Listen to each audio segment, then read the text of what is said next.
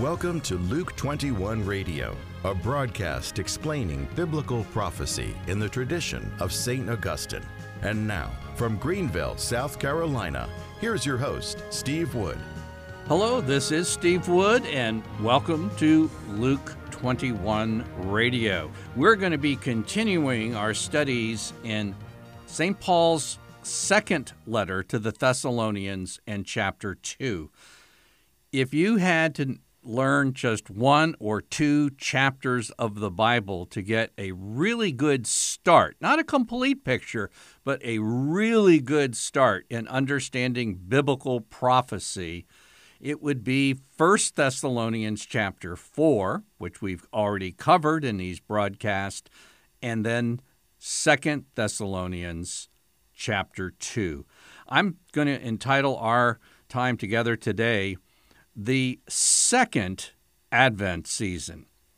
I'd ask the question, what is the Advent season? And perhaps one of our not too well catechized young people would say, oh, I know, that's those 4 Sundays before Christmas. Each Sunday they light one more candle to let you know how many shopping days are left until Christmas. No, that's not quite it. The Catechism of the Catholic Church, section 524, says this: when the Church celebrates the liturgy of Advent each year, she makes present this ancient expectancy of the Messiah, for by sharing in the long preparation for the Savior's first coming, the faithful renew their ardent desire for his second coming. So, the Advent season each year has 2 comings of Christ that we need to focus on. His first coming, his first advent, his second coming, his second advent. And what I want to do now, and this is going to sound complicated, it's only going to take 2 minutes, is use 3 languages. And it's not going to be bad, believe me. But I want to take 3 languages, pull them together, and show how Advent, the second advent, relates to 2 Thessalonians chapter 2. Okay, here we go. The English word Advent comes from the Latin word Adventus. So that's not hard. It's easy to see. Adventus is the Latin word from which we get the English word Advent. But where did Adventus come from? Well, it came from the Greek New Testament. So here's your 3 dominoes. You first have the Greek New Testament, then you have the Latin translation of the Greek New Testament, and then finally you have your English Bible. So we're going to skip back and say, okay, Advent comes from Adventus, but where does Adventus come from? It comes from the Greek word parousia, P-A-R-O-U-S-I-A. And it's kind of a technical term that students of biblical prophecy may use quite frequently. And right at the beginning of 2 Thessalonians chapter 2, that word parousia is used. When St. Paul writes, 2 Thessalonians 2, verse 1, now concerning the coming of our Lord Jesus Christ and our assembling to meet him. This is the second advent, concerning the coming of our Lord Jesus Christ. That's the parousia of our Lord Jesus Christ. But when it came to translating the Bible into Latin, what Latin word did they use in 2 Thessalonians verse 1? Adventus. So you see, Advent is staring you in the face here in 2 Thessalonians. And just in case you missed it, in verse 1, it's repeated in verse 8, where St. Paul writes, and the lawless one, that's the Antichrist, which we've been talking about, will be revealed, and the Lord Jesus will slay him with the breath of his mouth and destroy him by his appearing and his coming. Parousia, Adventus. That's the second advent. So please don't ever go through another Advent season just kind of in the fog or it's just about Christmas. No, it's about both the first Advent and the second Advent And 2 Thessalonians is talking about those two advents. Now, here's a point that I'd like to underscore. St. Paul, as I've mentioned, was only in Thessalonica for at most a few weeks before persecution broke out and he was run out of town. And his job was to catechize brand new believers.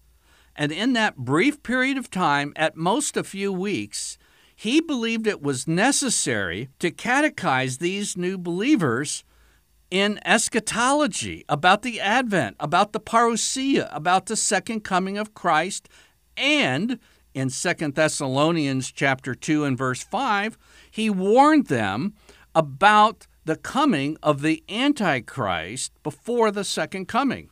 Verse 5 says, "Don't you remember that when I was still with you, I told you this?"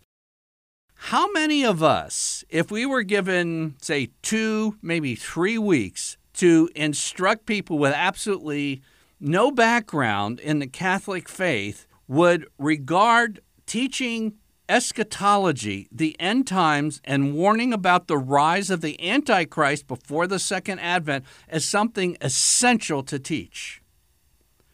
I'll take it a step further.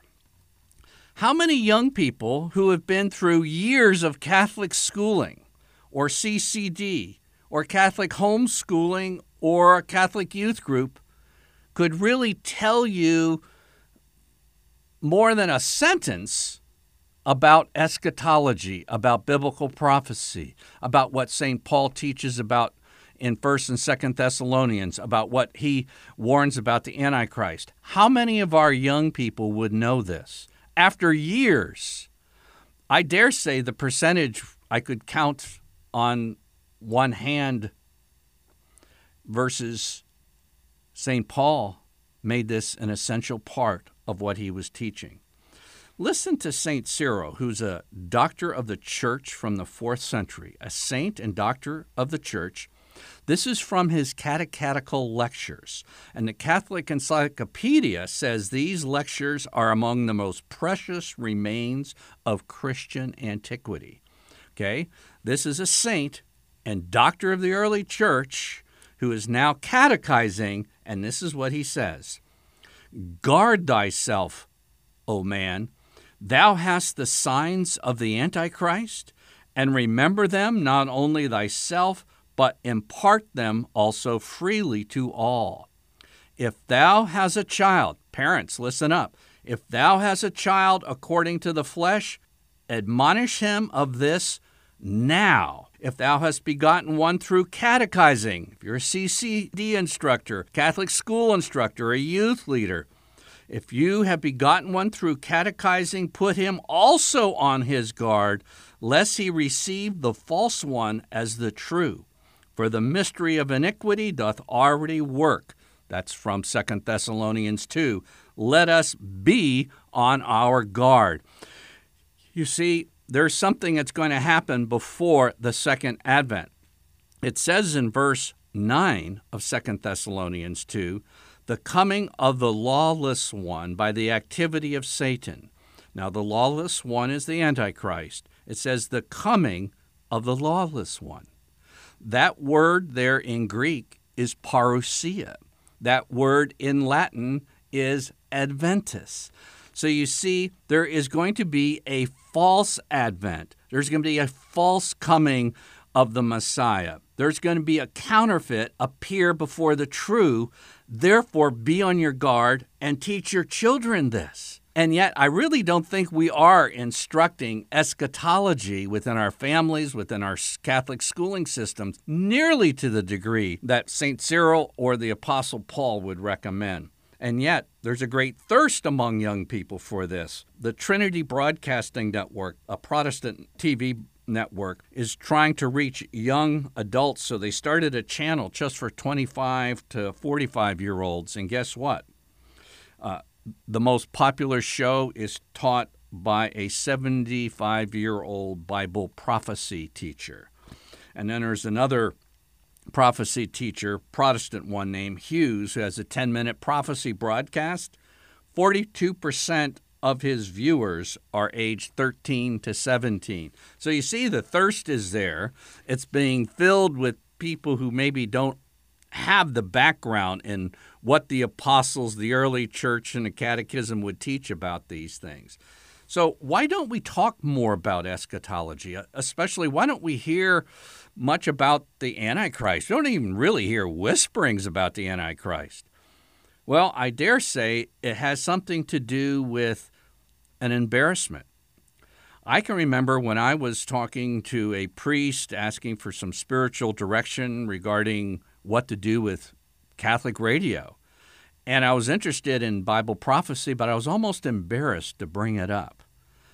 And I don't know why that is, but I think it's leading to a deadly, terrible, threatening silence. I think we all, including yours truly, need to follow in the footsteps of His Holiness St. John Paul II. When he was a bishop, he was asked to preach a Lenten retreat to the Pope and the cardinals in the Vatican Curia. Can you imagine, a little bit of anxiety for that? And here he goes. We may now be wondering if this is the last lap, which started around the tree of the knowledge of good and evil. To those of us who know the whole Bible from Genesis to Revelation, we accept with trepidation but also trust the inspired words of the Apostle Paul, "Let no one deceive you in any way, because first it is necessary for the rebellion, the apostasy to come, and for the man of sin, the son of perdition, to reveal himself." Quoting 2 Thessalonians chapter 2 and verse 3, preaching to the Pope and the cardinals in the Vatican. He says, when the devil says in the 3rd chapter of Genesis, your eyes will be open, you'll become like God, this is what the Antichrist is going to do. He's going to self-deify himself. He says, the full range of temptation of mankind reaches its extreme form as we see it today. The first stage of temptation, Genesis 3, had not been fully formulated, but the time has now come. This aspect of the devil's temptation has found the historical context that suits it, unquote. What is he saying? Is that the cultural, the philosophical, the abandonment of Christianity in former Christian lands has created such an environment that what the devil was able to do provisionally in Genesis 3, by provisionally, I mean, he didn't take it to its full extent. Yes, he pulled Adam and Eve into original sin, but now we're reaching not only being like God, but mankind will worship themselves as God and worship the Antichrist as God. He says, John Paul II, the perspectives in the 3rd chapter of Genesis, which are now becoming more understandable, not so much in their original expression as in the light of the signs of our times. John Paul II was not shy about saying, we're wondering if this is the last lap. I'm Steve Wood, your host, and you've been listening to episode 32 of Luke 21 Radio.